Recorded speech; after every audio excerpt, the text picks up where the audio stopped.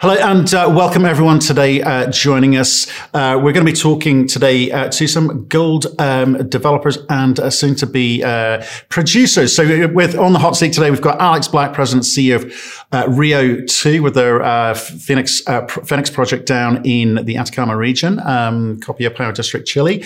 We've got Kevin Bullock, President and CEO of Anaconda Mining with the project in Halifax, and Jack Lundin, President and CEO of Bluestone Resources with their Cerro Blanco gold project. Hello, gentlemen, and welcome. Here's the question I wanted to talk to you about. It's really a thought. Everyone knows the Lassonde curve, the way that people get excited at the beginning of the exploration, and then it kind of sort of drops off rather dramatically while you go through the kind of feasibility and development stage. So you guys are at that point. It's all rather boring according to the market. What's your take on that, Alex? Yeah, I mean, it's interesting. Every project is different. We as CEOs, I think, and I'm speaking for the other two that's on this call, just have to deal with it. I mean, it is what it is. Everybody goes through it. It's interesting what you say about exploration versus development.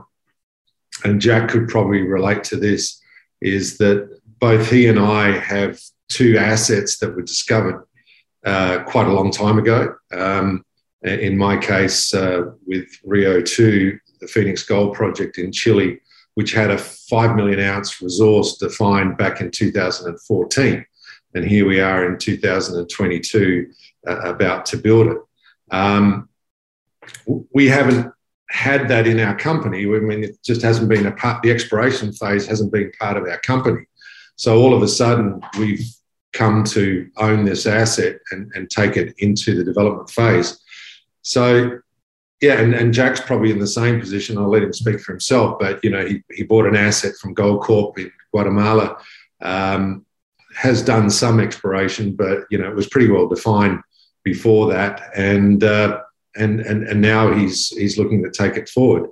So it just depends on the asset. And Kevin, you know, obviously has become CEO a couple of years ago of a company that was going nowhere, and he's revitalized it and put it back on the map, and been doing some exploration and other things that we haven't. Well, I haven't been doing a lot of exploration in my company, for example.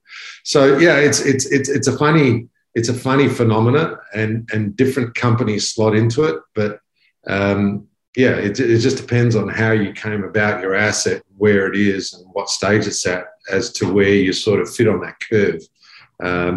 It's a very good point what you made, Alex, about us and being with a company that you know, Anaconda had very, very small gold production over the last 10 years, but that's allowed us to build up an operating team, even though it's a small operation, and allowed us to, in a non-dilutive way, advance our development project, which is Goldboro in eastern Nova Scotia. And yeah, that project, again, like Jack and yourself, that was actually mined in the late 1800s, so it wasn't discovered by us. But what we did find out is we've developed it from what was thought to be a stacked anticlinal series of zones with an underground scenario to something that's a large, high-grade open pit now. And you know, the way we look at the Lassonde curve, and we're quite aware of what you call boring, Matt. But what we do is we have limited production in Newfoundland. We have a big exploration arm. We are still an exploration company. And that Lassonde curve, the flat line on it that you're talking about, the boring area of permitting and developing, we're going to stick a wedge in that, and we're going to turn it upwards. And that's with our drilling. That's our exploration drilling that's west of our current resources. What's the best place to look for gold resources is next to a large resource already, or in the shadow of a head frame. Well, our trend is in the shadow of many head frames, and it's next to but we're currently at 3 million ounces now. So that exploration is going to be quite exciting while we're in the boring period. So we want to wedge that line up with our exploration. So, Jack, I mean, what are your thoughts on this one? Because what I'm trying to understand is why the market reacts the way that it does. Is Kevin right in the sense that you need to kind of layer the story in the sense of still retain this exploration blue sky to kind of give people that hope that there's kind of future value here? Or is it just a case of, as Alex says, maybe you just need to weather it and say, we're in a phase which people don't understand and they don't value, but they will catch up at some point. What's your understanding? Well, I definitely think that adding exploration to the development story does help. It gives investors something to look forward to when you're going into a period where you're really looking at meeting engineered and scheduled and budgeted timelines, right? So once you're financing your project, once you get the approvals, and once you really break ground to start building a mine, the market will be looking to make sure that you're on schedule and on budget. But if you can add in an exploration campaign, and that's exactly right, what Kevin's saying, you're going to be able to, depending on the geology of the deposit and the resource that you're looking at developing, a lot of the time there's some exciting exploration near the existing resource. So we're looking at doing something similar with Bluestone Resources around our Cerro Blanco gold project. There are a lot of prospective targets. So being able to allocate some of the capital that you're raising to build the mine towards exploration, it does help. But also, what we're looking to do in this business is see how quickly we can go from pre-development phase into operations. So I think, trying to minimize that project timeline and getting yourselves into the operation as quick as possible is of paramount importance, because if you have a 5-year construction schedule, people are just going to say, okay, well, in 4 years, we'll come back and look at how they're doing. And then that's when the money should come into the company, because that's when we'll see the re-rating come. So you got to really look at reinventing yourself if you're going to stay a junior or single asset company. And then another opportunity that comes into play as well during this period, and what we need to be doing as CEOs, is look at, is there an opportunity during a development phase to do something like an M&A that you're adding assets. Another thing that you can also look at doing to help fund the project is with an acquisition, something that is in production already, to help fund your project to advance and get yourselves into operation. So there's a lot of things that you need to be doing. It's complex as it is, just building a mine on its own, but that's why you need to make sure that the executive team from a corporate development side is looking at opportunities to keep the flavor in the story, because you don't want to lose shareholders or you don't want to lose excitement.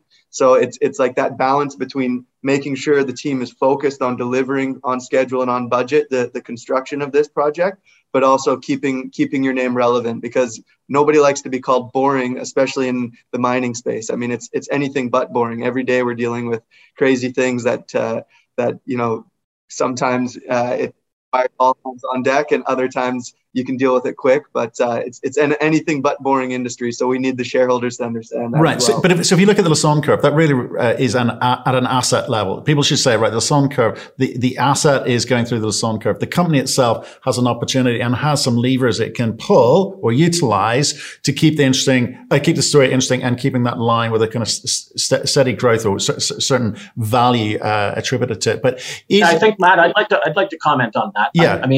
Yes, true in a lot of cases, but not in all cases, because a single asset could have a lot of exploration potential on strike or parallel or beneath or above. And these things happen not on a regular basis, but they happen over time, where bigger deposits are found next to ones that are already being permitted.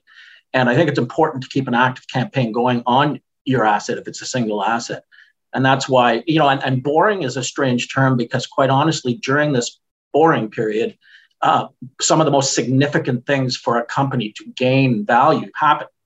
Right. Let's all talk about that. Because it's complicated, it's de-risking, but it's not like, as Jack said, it can take 5 years to get to that point. But during the 4-year run-up, where people may decide to look elsewhere, there's a lot going on. There's a lot of moving parts. Alex, you've built a company from $12 million to $1.8 billion.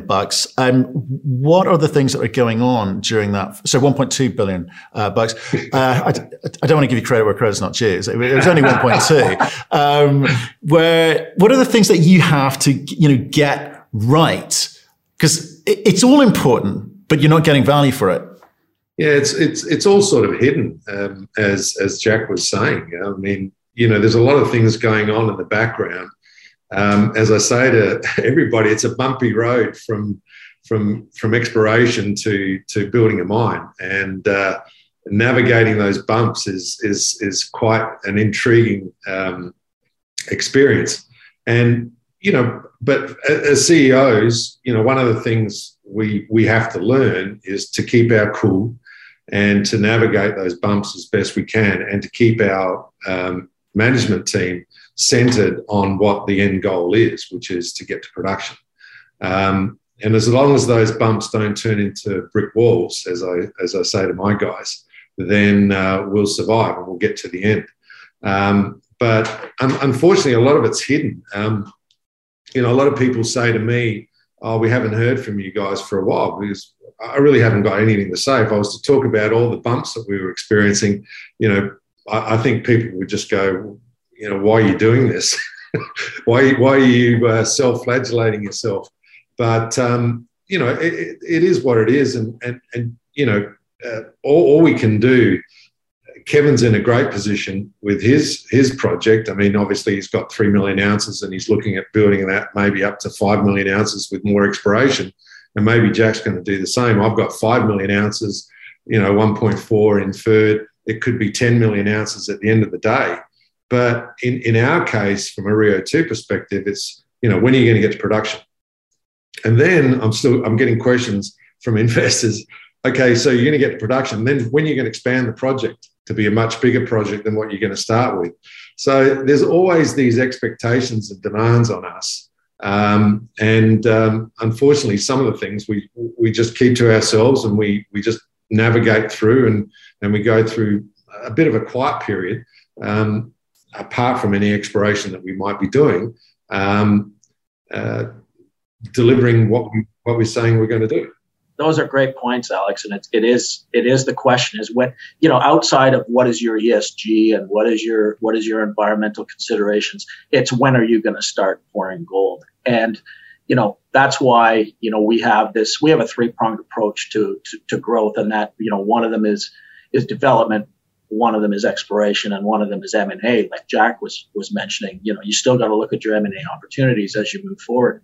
But we are, as soon as we knew we had more than 10 years of mine life within the open pit of the known mineralization, and now with 1.1 million ounces of reserve in a feasibility, that's what we're permitting and building. But that doesn't stop us from adding, as Alex said, from adding, going from our 3.1 to what we think it'll be, much more than 5, alongside that. And that creates that ability to create excitement while you're building. And then it's, okay, when are you going to expand? Well, we're actually drilling west, and we're going to start putting a resource together, and you can start seeing how that may look as an expansion. I mean, Jack, you just look at, we've had a couple of conversations in the past, and, you're dealing with jurisdictional risk, you're dealing with, some of these ESG issues, that every company's asked about. But at the end of the day, your group wants to get into production. You've got to have the right people on board to do that. You do have to do, as Alex says, problem solve every day. I guess, are there some days you wish that you weren't a public company? Oh, that's a good question. And to complement kind of what Kevin and Alex were talking about on this last discussion here, there's a lot of things that are also outside of our control that will play into bucking that Lassonde trend, right?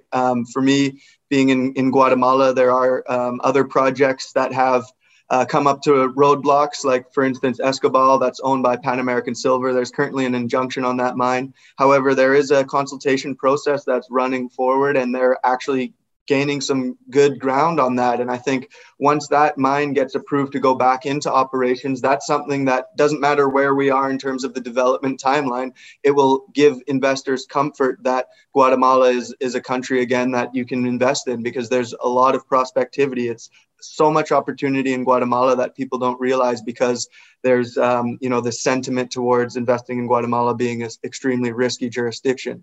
However, me spending all my time down there and being focused on developing Cerro Blanco in the south of the country, I see that there is a pathway to getting forward to production. And that's why we're spending all of this time and committing to put a lot of capital in there at risk of going into construction by ourselves. Another thing is the commodity price. We're in a cyclical business. If gold prices go down or go up, usually what you see is the equities follow. However, there is a widening gap between the gold price and gold equities right now. And I think that that's an opportunity. Soon we'll see more money pivoting from generalist funds going back into the precious metal sector, especially with the uncertainty around the world right now. And I think, for us as developers, controlling what we can control. Yes, adding exploration, looking at M&A opportunities, trying to make sure that we're, driving cost and schedule, safety, our ESG protocols are all top notch. We need to do that. And then there's factors outside of our control that we need to monitor, because sometimes there's things that can happen that create other opportunities, right? So there's just always so much going on. And yes, building a mine, or even in an operation or exploration in the mining industry, you're operating in most of the time jurisdictions that people may not want to venture into.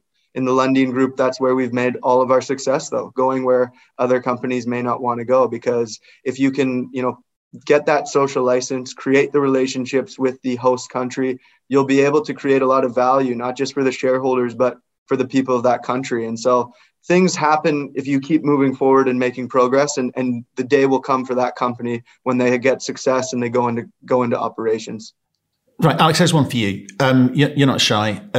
We get a lot of inbound questions, asking us about the theses for various commodities, and people coming in from outside of the mining space now, from the tech space, Gen Z audience, saying, what is all this about? What is this vocabulary that they're using? What is this thesis that they have? Who's good, who's not?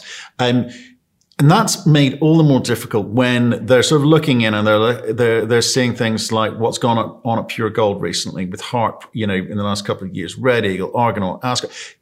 Technically, you're at a very difficult stage. You've got a lot of problems to solve, and when companies don't do it properly, it sends out real negative messages for people perhaps looking in and thinking about investing in mining. So, do you think that's a fair point? Yeah, I totally agree. The industry has not done itself much of a favour over the last 20 years with quite a number of underperforming disasters that have happened, and unfortunately they all stick out. So that's part of the navigation for all of us on this call, is to navigate around that and to demonstrate that we have the ability to execute and deliver, and that comes down to experience, track record, etc., and just confidence to pull off what you're trying to do. But unfortunately, but then you got this great example recently of Highcroft, which is a dog of a project, and some tech people and Eric Sprott piled into that, and it just went through the roof as far as price appreciation. And all of us who are in the industry have witnessed what's happened at Highcroft over the years, just shaking our heads going, where's this going to all end? And for me, it's a bit scary, because there are a lot of generalists and a lot of Gen Xs, or whatever you call them, Gen Zs or whoever, piling into that stuff, and they're potentially going to get burnt, right? And then we get another bad, spin on our business. So it's a tough business, and it's difficult for retail investors and what I call punters, retail punters, to try and sort out through the 1,000-odd companies that are out there, what they want from an investment perspective or a trade perspective, and what's their expectations for those companies, and those companies' capability of executing and delivering what they're saying they're going to do. So it's quite an interesting game that we're in, this gold business, particularly the gold business, I think. It is because, what happens is when we're successful. Hang on, before you go, Jack, what are you, a Gen X, Gen Z, or what are you? I think I'm Gen Z, 89. You definitely are. I'm still in the 80s. Still in the 80s. I'm a kangaroo. I'm a boomer. So there you go. Anyway, keep going. Sorry to pull you up.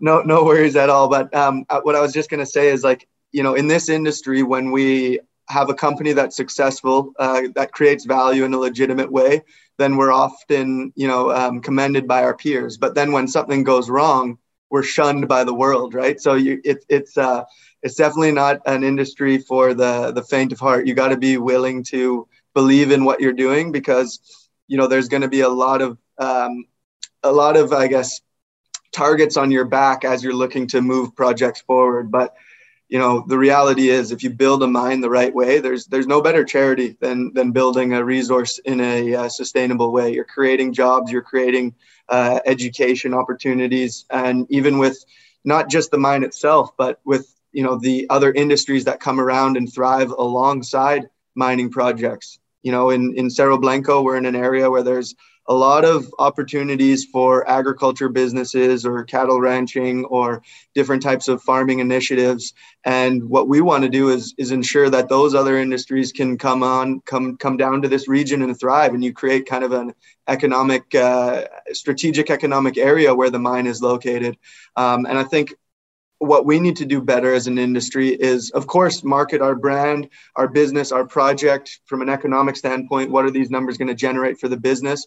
But if you create more awareness on what mining can actually be for a community that is under the poverty line or that needs just job opportunities, I think that can actually help as well create value for the share price, because that's what we're looking to do: attract a new form of investor to this space. Because right now, I think the generalist would think, oh, mining, it's more or less a dirty industry. What's the ESG kind of grade on this company? But if you do it the right way, and we kind of look to market ourselves a little bit differently with Bluestone going forward, I think the industry can work better together, creating awareness on how the benefits can be generated from mining projects. And so that's something that I want to do. I think that's a really good point, Jack, because I think, mining companies are now being held accountable in a way that they weren't before. I think social media has enabled that. I think activism has actually helped in a way, holding mining companies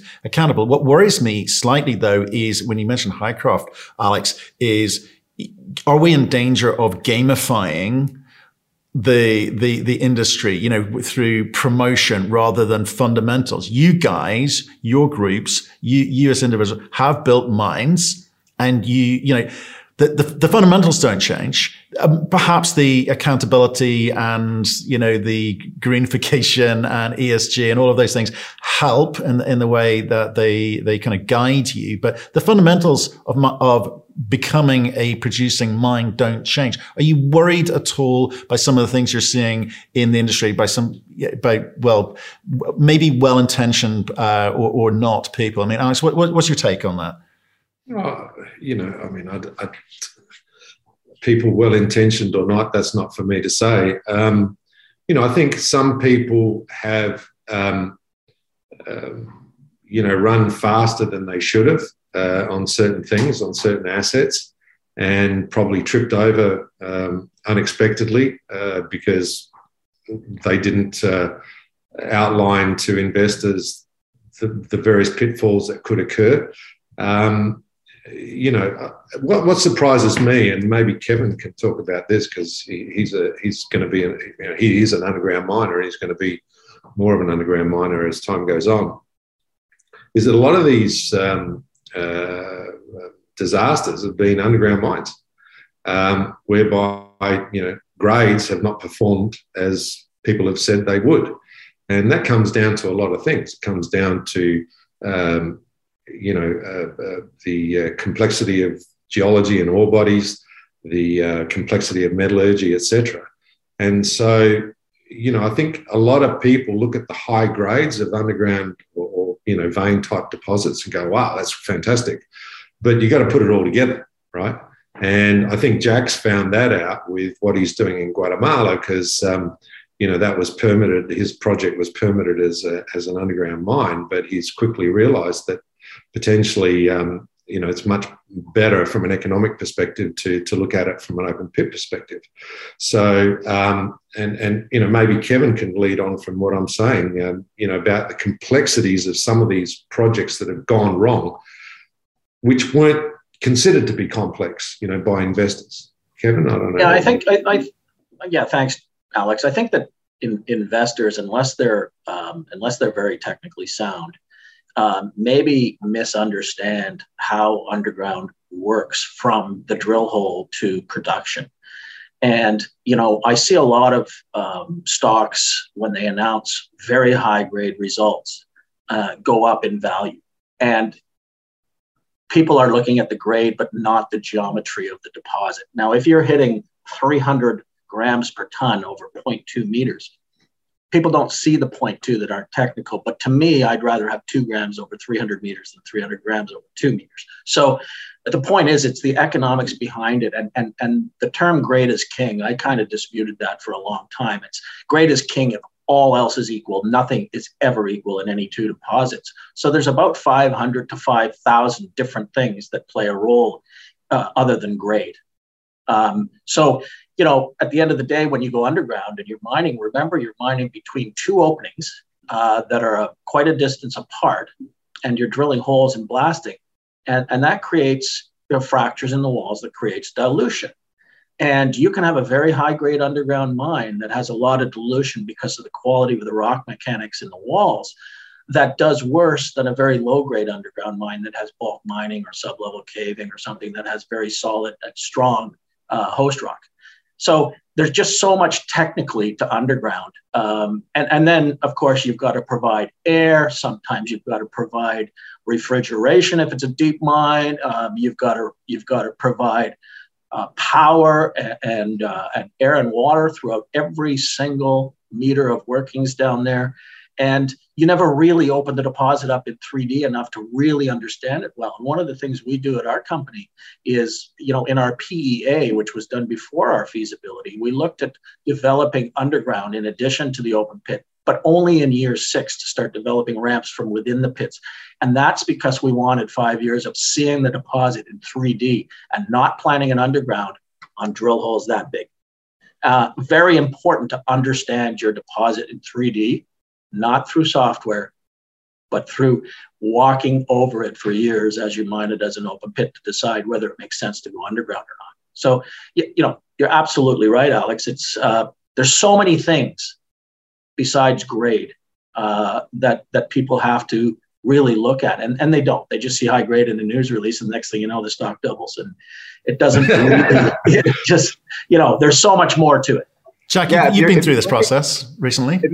Just one comment on that. I mean, if you're looking with a true like mine builder's hat on, grade, of course, is important, but geometry, orientation, and just how the deposit was formed is critical. You don't really go, oh, I'm going to do this. I'm going to build this mine with an underground development scenario or an open pit scenario. You look at the geometry. You got to go back to the basics and see how this deposit was formed, and then our job is to maximize the value that we can create from mining out this resource. So with Cerro Blanco, for instance, when I joined in 2020, in January 2020, the project was permitted and we were looking at it through the lens of an underground development. However, when you look at the geometry and the grade of this deposit and the fact that mineralization goes to surface, and really the shape of the deposit is essentially an upside down cone in situ, it's much more amenable to surface mining methods. It's much less technically challenging. Yes, you're suffering on grade. I mean, we go from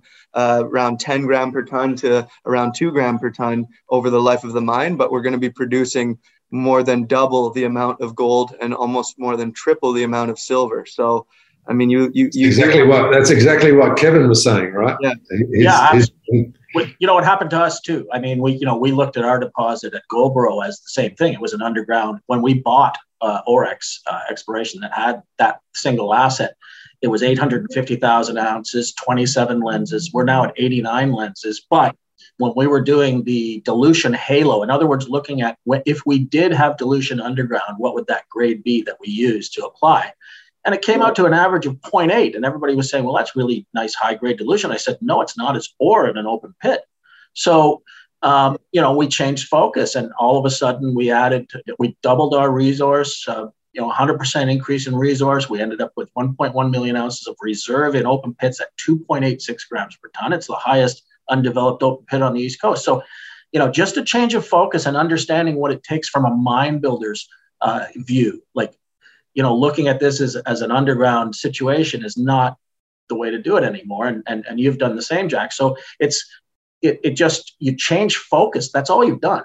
Change focus and the way you're going to go about something, and you've added extreme value. So it's about your team and whether they've done it before and moving forward, you know, and understanding that you're going to hit every brick wall that you see, you're going to hit. But we have to pull together to break through them, and we'll tick every box. And the three people on this call as CEOs have done this before and will do it again. And there will be value in these companies that'll approach your NAV. See, this is why I asked the question at the beginning, because this phase for me is anything but boring. The problems you're solving in the feasibility development stage are truly fascinating, and you're having to be agile and adjust to what you're seeing underground. So I think it's a brilliant phase, which I'm sure what I'm actually trying to understand is why more credit is not given here. But I think what you've all said in the sense that you've got to kind of layer the good news with the exploration with multiple projects, maybe even multiple jurisdictions in some cases, help as well. But here's a recent problem, which I'm sure you've been asked this question every day of the week, which when you're getting yourself set for being financed, when you're getting yourself set for building the mine, inflation's come along and said, well, hey, you're going to have to think again. I've heard numbers from 5% to 30% in terms of how much it's going to add to the cost of getting up and running. And the gold prices, it's good it's good. There's nothing wrong with it. It's not moving the way people want it to move, but it's not that's not being reflected in either equities to allow you to raise cheaper money. There's a kind of disconnect between gold price and the equities as well. So how are you seeing this playing forward? I mean, Jack, talk to me. You've got to raise a lot of money here. So what's it looking like for you? Well, fortunately for us, we just came out with our feasibility study in February. So we were able to get pricing all the way up to around December, January. Yes, I think uncertainties around cost is going to remain. Like from the PEA that we released in February of 2021 to the FS that we just released, we've seen things like the price of steel double, energy costs from pulling from the grid or just for petroleum products. I mean, those things have gone up, but we've been able to do optimizations in our engineering work. We've justified bringing the capacity of the processing facility down by 20%. But with a pit optimization exercise, we've been able to maintain our production profile. So you're always having to look at finding opportunities. Yes, this inflationary environment that we're living in adds another kind of complexity for us to try and build our project. But then you're also always needing to find areas where you can improve the robustness of the project. And I think over time, things will stabilize. However, going into a construction phase, hopefully by the end of this year, we are incorporating some pretty significant cost increases to our project that weren't around a year ago. But I think another one is supply chains and lead times and understanding those and finding ways to mitigate that as well, and looking at where you're getting your long lead equipment from, who your suppliers are, what type of liquidated damages you can put in if some contracts are not being upheld or there's slippage in procuring materials. So there's, again, we could spend a whole hour or two going into the technical details of procurement and inflation and cost and looking at how to optimize that. But you just always have to be on your toes looking for options B, C, D, E, all the way down, because for every problem in this industry, there is a solution, and maintaining cost, schedule, and quality, as well as safety. Those are the four key drivers to make sure that you have a team dedicated to maintaining all of those things. If you've got the experience, that's fine. We interviewed a company end of last week who couldn't get a hold of reagents. They're in Mongolia. They couldn't get a hold of reagents. 9 months down, they were producing heap leach pads, producing cash, lovely, then stopped for 9 months. Their share price has been absolutely beaten up. They were a fairly entrepreneurial, young, dynamic team, but got caught out. Is that, how do you avoid that? Well, and I'll let the Alex and Kevin chime in here, but you always, what we do in our company, we have our, for each area, we have a risk register. We always are looking at updating kind of what are the highest risks, what are our mitigation plans around those risks, right? So you really have to be looking out in time, 3, 6, 9 months, a year ahead. What do we see coming down the pipeline as being a challenge, right? And of course, inflation is one of those top level risks, and how can we mitigate around that? Can we set up contracts with various service providers? Can we look at contracting out, yes, at a bit of a higher cost, but making sure that we're getting our product or our materials to site. You have to look at finding alternative sources, and sometimes you have to add resources. So that's where you may see costs come up, but then you have to look at, okay, well, what can we do to keep bringing costs down? And sometimes that means, okay, well, we can't go out and do this exploration campaign that we wanted to do. Or maybe, you know, the way in which we were going to build this fab shop, we're going to have to kind of look at doing something a little bit more, you know, of a stick build, and then we can look at optimizing it once we're in operations. So there are always levers that you can pull. You always want to keep a little bit of, you know, something up the sleeve in case these types of things occur. So maybe what happened there is that, you know, they didn't have enough resources looking at that particular issue, and they got stung for it, which is unfortunate, but it obviously happens a lot in this space. Well, but I think they've moved from a sort of just-in-time contracting through to realization that perhaps you need some inventory in this, you know, COVID environment, supply chain issue environment. I mean, Alex, what's your take on that? Yeah. I think it's like a wild bucking horse right now. I mean, you know, it's an interesting time, and all this inflation and supply, mainly inflation. I mean, with fuel and product. You know, I mean, it's just and labor. It's just pretty interesting. But you just got to navigate it. And you know what I keep saying to people is, I mean, you know, we've done a study. We think we know where our AISIC is based on, you know, the study that we did. Obviously, you know, what we showed at the time that we did that study, that we had a very robust study. A project, we didn't have a marginal project. And I think that's the thing that you want to have. You don't want to have a marginal project going into this sort of environment with a mine build. You want to have a pretty robust project. And sure, you know, in our case, we estimated AISIC to be $1,000. What happens if it turns out to be $1,200 because of all these issues? Well, it doesn't kill the project because we've got a $1,900 gold price or a $2,000 gold price. So, you know, it's a bit of a bucking horse, as I like to call it. And you just got to try and tame it, navigate through it, tame it, and then you'll come out the end. But just as inflation goes up, it's likely to go down at some point as well. It's not a forever thing. I mean, me being a boomer, talking to Jack here, and his dad's probably had this conversation with him because his dad's my age, is, you know, look at the late 70s when we had interest rates at 15%, you know, and then it went down to zero, and now we're all sweating bricks because it's going to 2 or 3%. You know, I don't know. You just got to ride through it.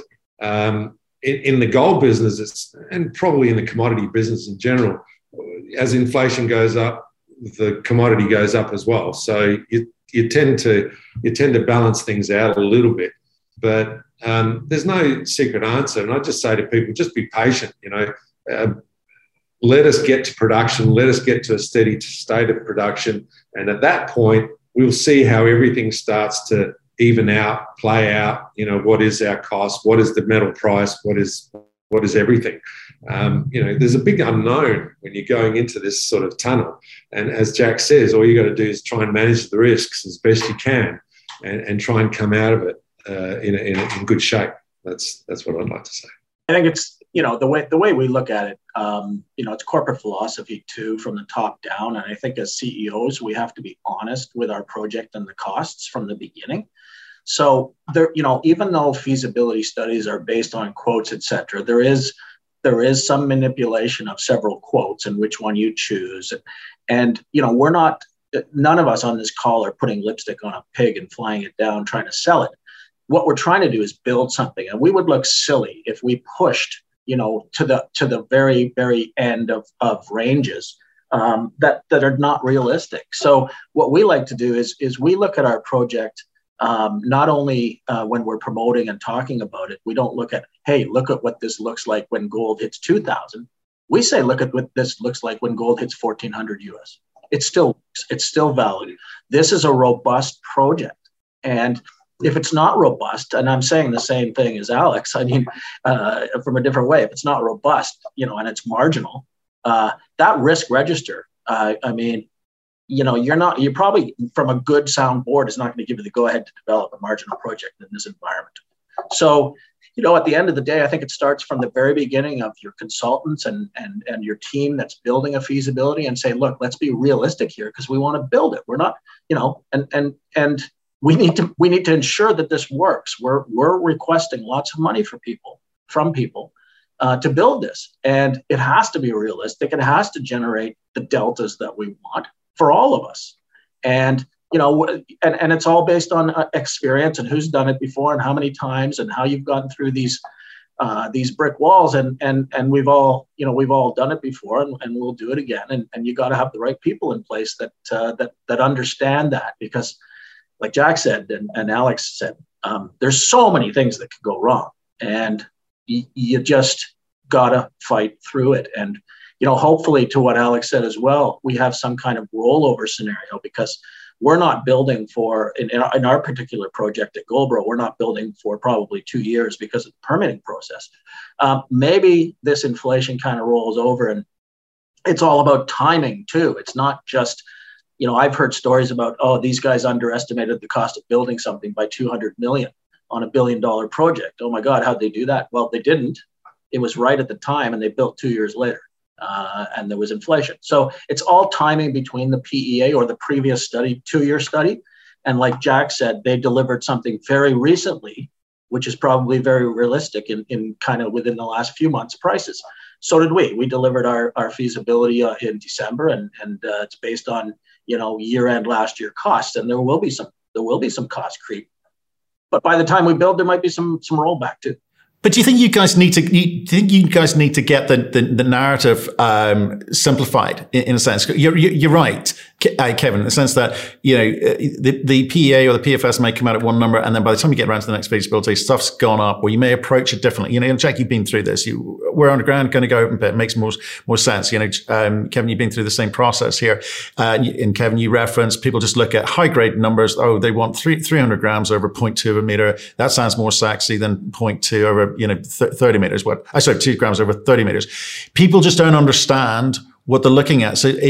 But that becomes your problem because of that misunderstanding. There's a kind of disappointment out there, and you've got, no matter how hard you try, how hard you explain it, people go, "Oh, they didn't do what they said." I mean, you've all suffered from a bit of that, haven't you? I mean, Alex.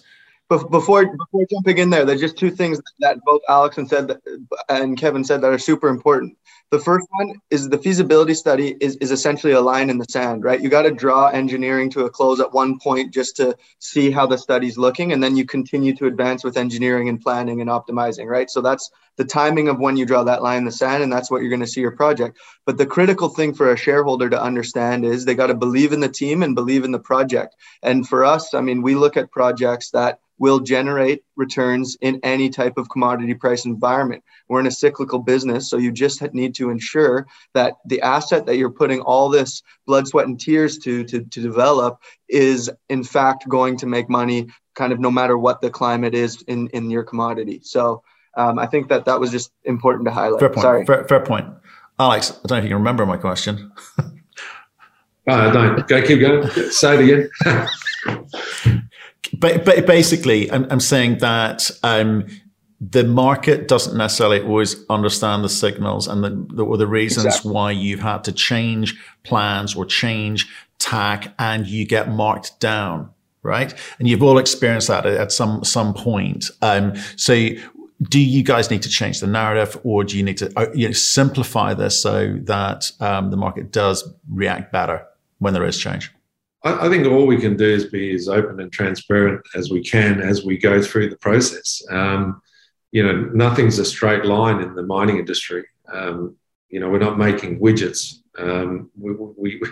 We eventually will when we get to production, steady state production, and gold bars start coming out, and it gets to be quite a methodical process. But getting to that point, there's lots of things that can go wrong.